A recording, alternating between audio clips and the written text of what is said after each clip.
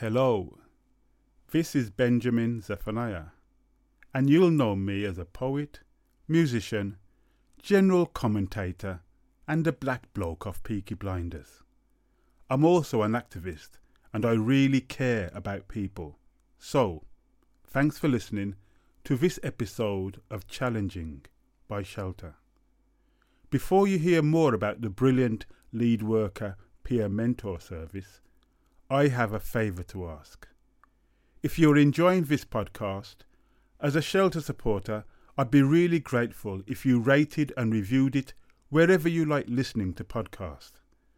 Doing so helps even more supporters and even more housing and support professionals hear about the brilliant work Shelter is doing to help fight homelessness. So, thanks for listening.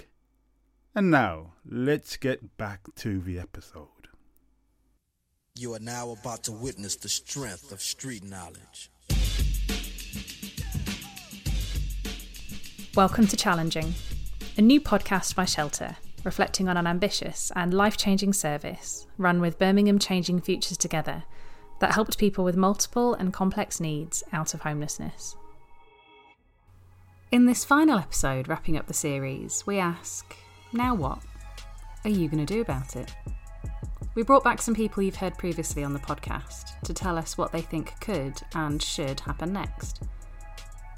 Carly from Cypher Fireside, Learning and Evaluation Coordinator Jan, Amy, Service Manager for the Lead Worker Peer Mentor Service, Natalie, the Programmes Director for Birmingham Changing Futures Together, Lead Worker Christine, and Colette and Lee, who you'll be very familiar with by now if you've listened to the rest of the podcast. As well as taking in what they say, we really encourage you to challenge yourself and think about what you could do in your life to influence change. Okay, now we've just discussed all about how people struggle to engage with services and multiple and complex needs, and we've covered some of the issues. What are you going to do about it? For us, what we want to do about it is we want to continue to see at least one or two of our clients, people that have used our service, that have had move on, coming through our organisation as employees and getting career development. I think that's, for us, that's just such a big thing. We want to lead by example, and we tell everybody, how important it is to participate in things like this, to ensure that there are routes and there are opportunities for people that have been through challenging times to recover. And our commitment has got to be to continue to see a couple of people at least every year coming through our employment pathway, where even if that's not peer mentor, it could be other roles in our organisation, but making sure that that is loud and clear and very, very much central to how we deliver our vision at Cypher. What are the systems changes that need to take place? Yeah, I guess for me, from the learning and evaluation side of things, for me, it's just making sure that we continue to spread that learning, good practice, things that worked really well, and continue to speak to commissioners and to service providers to make sure they're fully aware of the things that have come out of these 4.5 years of learning, I guess. One of the biggest thing that came out was the employment of people with lived experience, really. That's one of the biggest influence on the clients and the clients' engagement and getting successful outcomes for those clients and organisations, obviously. From speaking to all the clients and the organisations, it was the peer mentors that got those clients engaged and kept them engaged. There's such a large number of people that are actively avoiding support due to, previous mistrust, fear of support services, historic difficulties, being excluded, disengaging with services. So to me, services need a way to re-engage with this group of people. And the learning that's come out of this whole programme is that happens through lived experience. So I think that'll probably be my number one, if anything. I guess secondly, systemically, I think, I see a system as being a group of organisations which I think need to work together a lot more and look at a client holistically is another key thing that needs to change. I think that can be done both from like the commissioning point of view to require organisations to come together and look at the person as the whole and to link all of their support packages together. But also, I think individual organisations can also take responsibility for that approach and look at the way they communicate with each other, share information. When you said that about 4 independent agencies trying to support somebody with 4 separate care plans, I pictured a client in the middle and 4 agencies, like 2 with arms and 2 with legs pulling.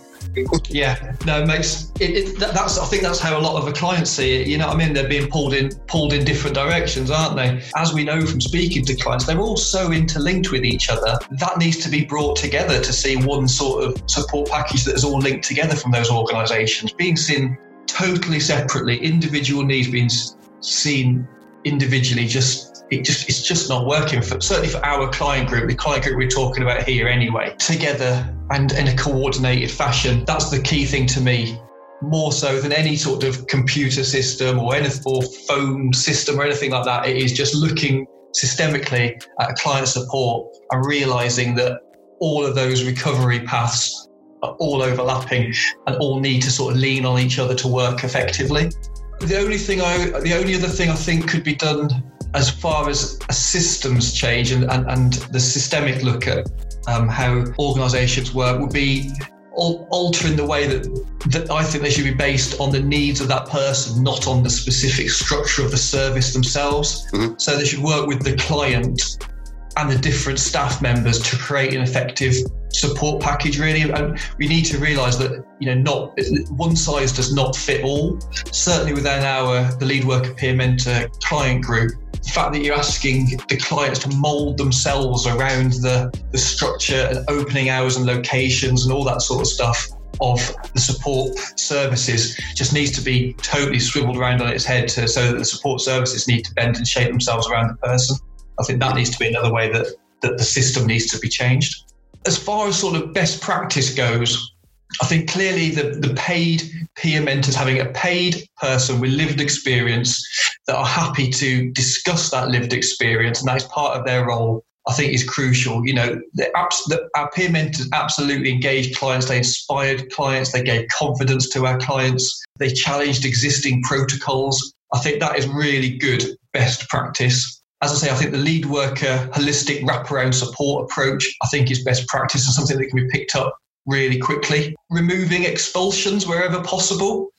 The fact that if you miss a few appointments and you send the client back to square one, that's got to be terrible for the client. And obviously not good for an organisation as well. If an organisation has already invested a certain amount of time and money into a client and then they don't happen to turn up a few times, so you send them right back to the start of the queue and right back to the start of their recovery program, just seems ludicrous, for both parties. We had clients disengaging numerous times before making really positive outcomes, trying to remove tight timescales, and the lead worker peer mentor service has proven results in removing those deadlines and time frames and expulsion criteria, and allowing the service user, the client, to play an active part in their recovery package, to make sure it works for them, to make sure that they're ready to receive support at that time.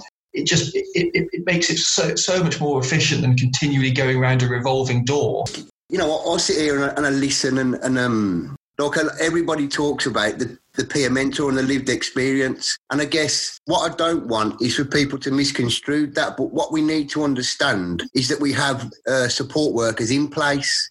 So all we're saying, we're not saying it's this brilliant thing and we need to swap everything. But it's the one element that's missing in a lot of organisations, isn't it? I just don't want people to misconstrue and think, what's all this? It's definitely a joint effort, but we're talking about the piece that's missing to make that connection. Absolutely. And there's some brilliant support workers out there working in mainstream support services, so I'd hate to think that we're sort of saying that they're doing it incorrectly or whatever. What we're talking about is a new way of approaching this particular cohort of clients that have not engaged with services in the way services currently exist. And we simply cannot go on ignoring this group and pretending they're not there.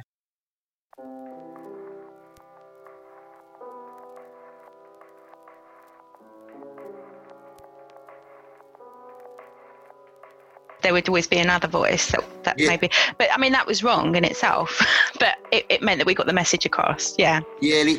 I mean, I think there was like talk of, well, does the peer mentor kind of carry weight? And I think we went through all that, didn't we? And people even said, is it a name we should be using? We want to change the name. I remember that early on in the service. Yeah, I think because peer mentor, the term peer mentor was being used by a lot of agencies, but it meant different things in different organisations.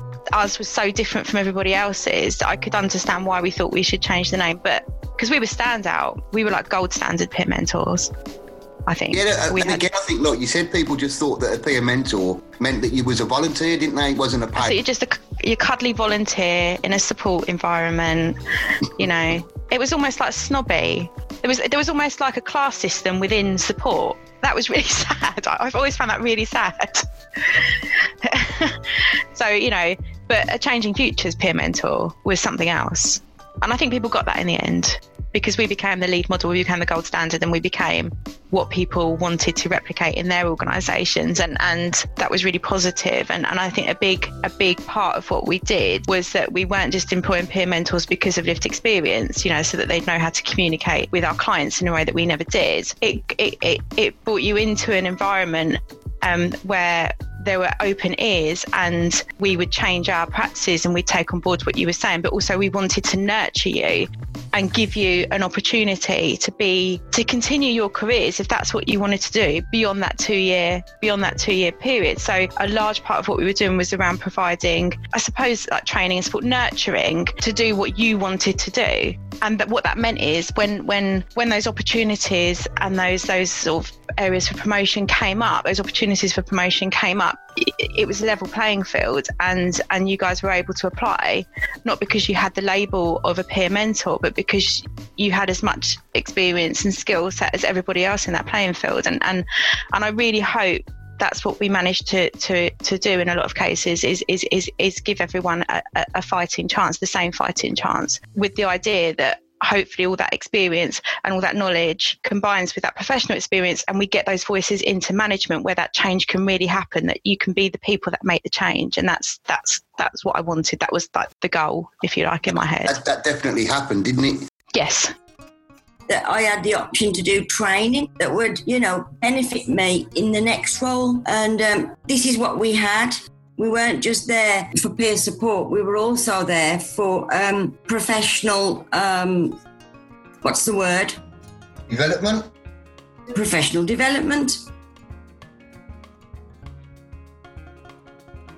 There are lots and lots of things that we've learned through the programme, and by kind of grouping them together into a few key areas, I think it really helps to maintain a bit of focus, particularly when we are asking other people to do something or take action. So for me, the first thing is really about people with multiple and complex needs being able to access the right services at the right time. And that sounds so basic and so simple, yet it's the one thing that we know still just doesn't happen as standard, and that within many services there is still this expectation that service users, particularly people with multiple and complex needs, sort of fit into the services that have been designed and commissioned. So there will be a service that is set up to do a particular thing or offer a particular kind of support, and then it's just expected that people fit into that criteria, that eligibility, that way of working.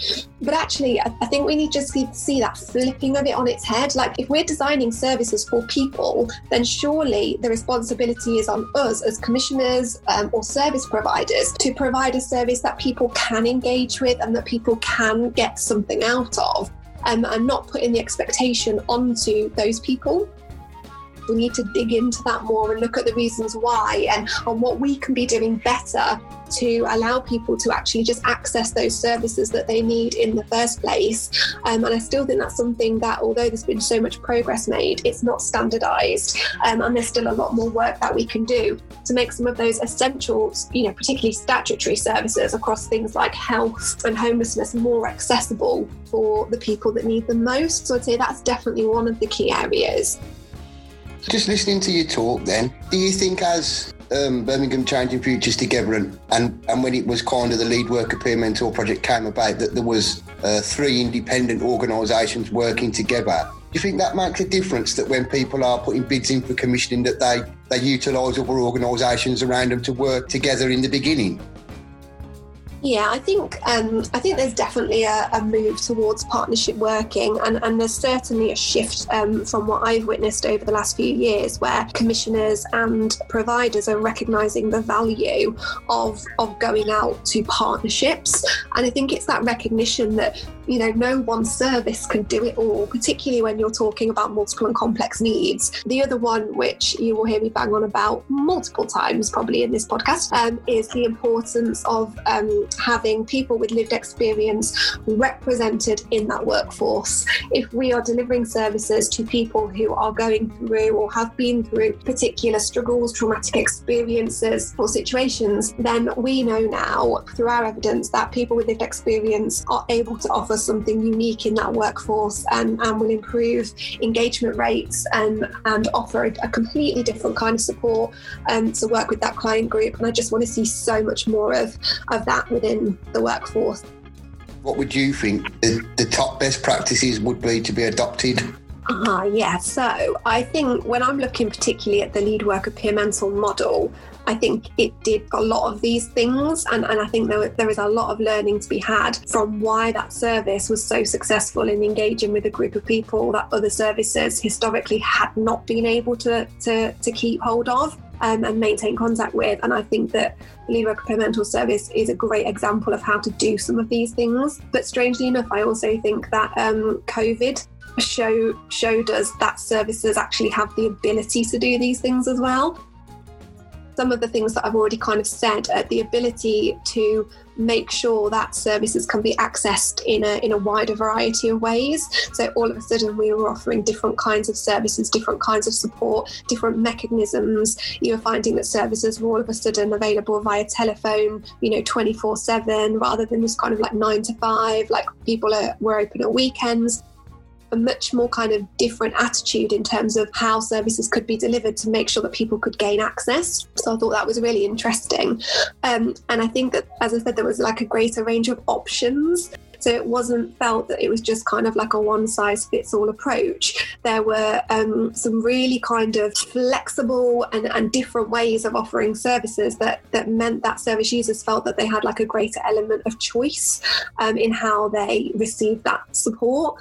One of the key bits of feedback that I got, which I've found refreshing because it's something that I get sick of hearing all the time, is when people say like, oh, but you have to go here for 9 o'clock, or you have to turn up to that appointment every 2 weeks, or if you want to stay in this accommodation, you have to do blah, blah, blah. And I got some feedback from one of our partners that said all of a sudden this concept of having to do something had disappeared.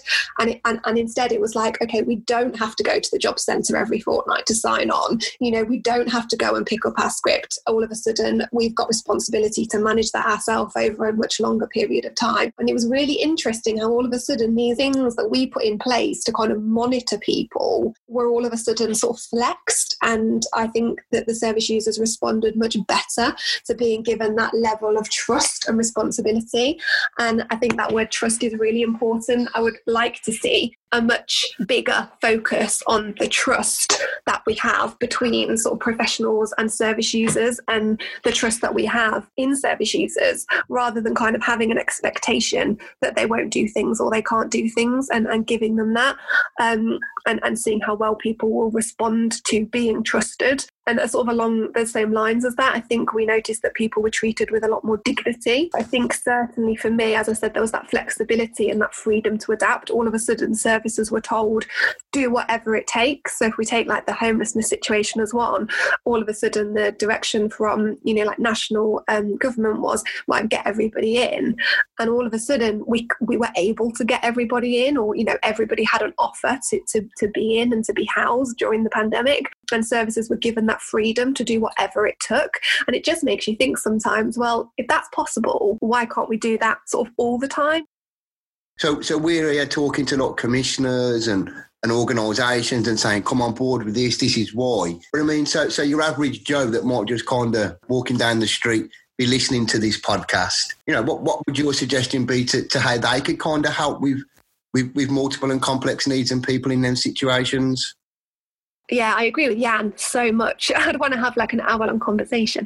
But if there was one thing that I had to say, I think it would be just to get people to recognise that people with multiple and complex needs aren't people that have done this to themselves, which I think is the stigma that comes with what we see.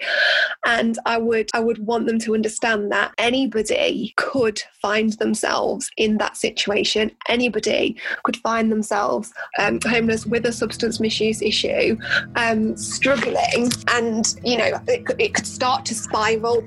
Sorry, Lee, hold on. I'm going to give you this answer again. Your mummy's at the front door. Do you want to go and grab her, and then I'll put your film on in a minute. Sorry, Lee. Okay. I'll start that. Do you want me to start that answer completely again? Hey, it's up to you. I mean, I might find some fun with these things, Natalie, and leave them in and say, you know, this is what it's like working from home. Easy. This is life, working from home with children.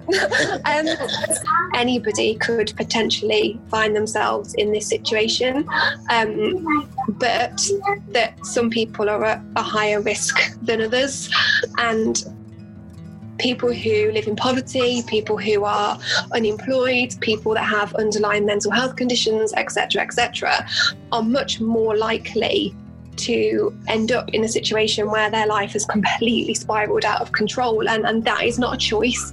That is because the needs that those individuals have, our system, our city, our country at the minute, it doesn't respond well to help them in lots of cases. They haven't known how to respond to help them. And there's still that real stigma around this group that I would love to see gone, with a bit more understanding of the journeys that some people have been on to get where they get to, but also an understanding of the journeys people have taken to get out of it, and how incredible so many of the individuals are that I have met doing this job. And I have been so privileged to work alongside who have lived that life and have dealt with those things and have received support, and in some cases are still receiving support, and have gone back into work. And the difference they have now made to other people's life, to my life, to other professionals' lives, and to their own lives is phenomenal. And there are people that I work with now who I will, for the rest of my life, have a lot to thank for, because they've taught me things and they've educated me, and they have really shaped the way that we've gone about this piece of work. And even when someone is sort of down and out, if you like, don't forget the potential within that person.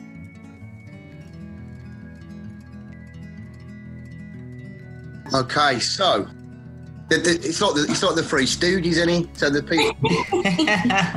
people behind the actual scenes that have kind of developed a lot of this stuff. So Christine, the team leader. We've got Colette, hello, who's another development officer, along with myself. What this final episode says, it's a call to action, and it says, okay, so what are you going to do? Let's start with Christine. So if for people listening, Christine, what would you say? What would you like them to do? I mean, one thing that I suppose we're not going to get on this episode, but which is equally important, is what the clients think people should do now. And the only thing I can think of is Lee, when we were talking with Cleve, who's peer mentor for L&D, and one of his clients were there, and we were talking about putting together a peer mentoring course for the Recovery College, and we were asking this particular client, what is it that you felt that you benefited from? What worked, what didn't work? And the thing that really struck me is what he said was, with the support he was getting now, he felt that his worker actually wanted to engage with him. Mm. And I thought that was so interesting, because how often have we heard people say they don't want to engage, they don't want to engage, they don't want to engage? But I don't think I've ever heard a service go, do you want to engage with them? Are you doing everything you can to engage with them?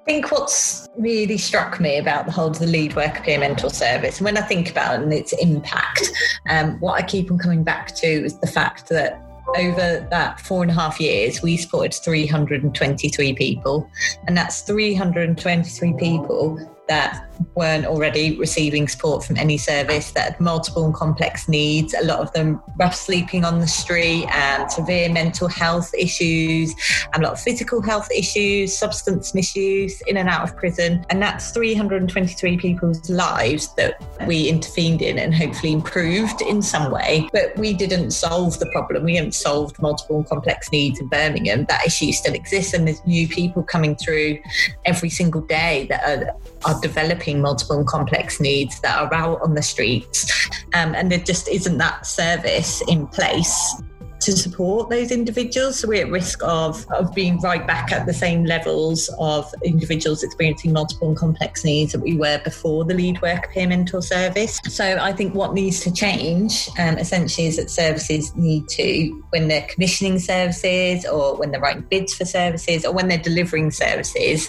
always have at the back of their mind, how can I be inclusive of someone's multiple and complex needs? What have we got in our service that's a barrier to people accessing it, and how can we amend it? And it doesn't have to be changing your whole entire service. It could be a small thing that you could tweak, but I think it needs to be a consideration every single service across Birmingham, because when it's not just a case of someone spending a bit longer in the streets, someone not getting the medication they need. It's people die. People die very early and before their time because they haven't been able to access the services they need. And I don't think in this day and age, that's a message that any organisation wants to send out. What am I going to do? I'd like to keep lobbying, I would. Bringing my experience, not only my lived experience, but the experience of supporting people with multiple and complex needs to services and commissioners. What really is a lead worker? They're more than just a support worker.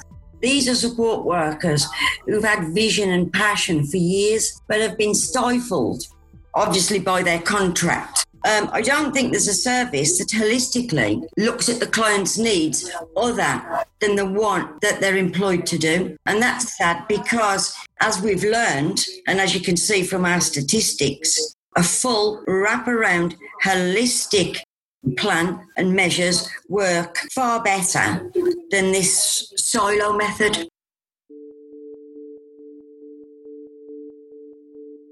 So what am I going to do?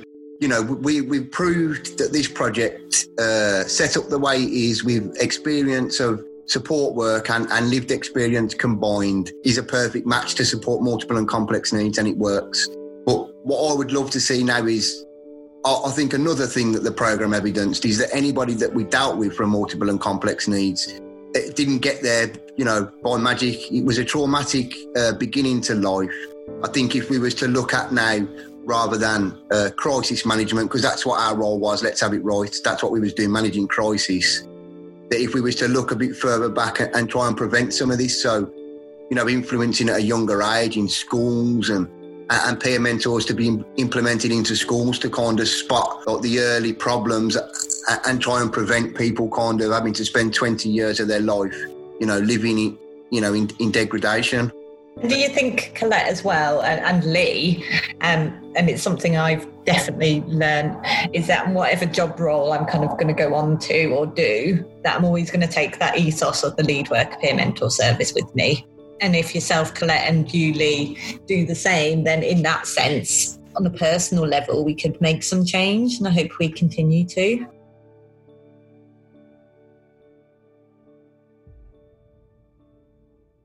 Thank you for listening, and thank you so much to everyone who contributed their time and expertise, not only to this podcast, but to the Lead Worker Peer Mentor service. A special thank you to the famous shelter supporters who lent their voices to the podcast: Benjamin Zephaniah, Julie Walters, Robert Rinder, Nikki Amuka-Bird, Russell Brand, and Adam Kay. Challenging was created and produced by shelter colleagues Christine Grover, Lee Demetriou, Colette Carter, Tora Sutherland, and Becky Breinoff. To find out more about the Lead Worker Peer Mentor service, check our show notes for a link to the full social cost benefit analysis, or visit changingfutures.bham.co.uk/our-work, and then have a look for the Lead Worker Peer Mentor continuation strategy, and from there you can navigate to the full evaluation. Thanks for listening.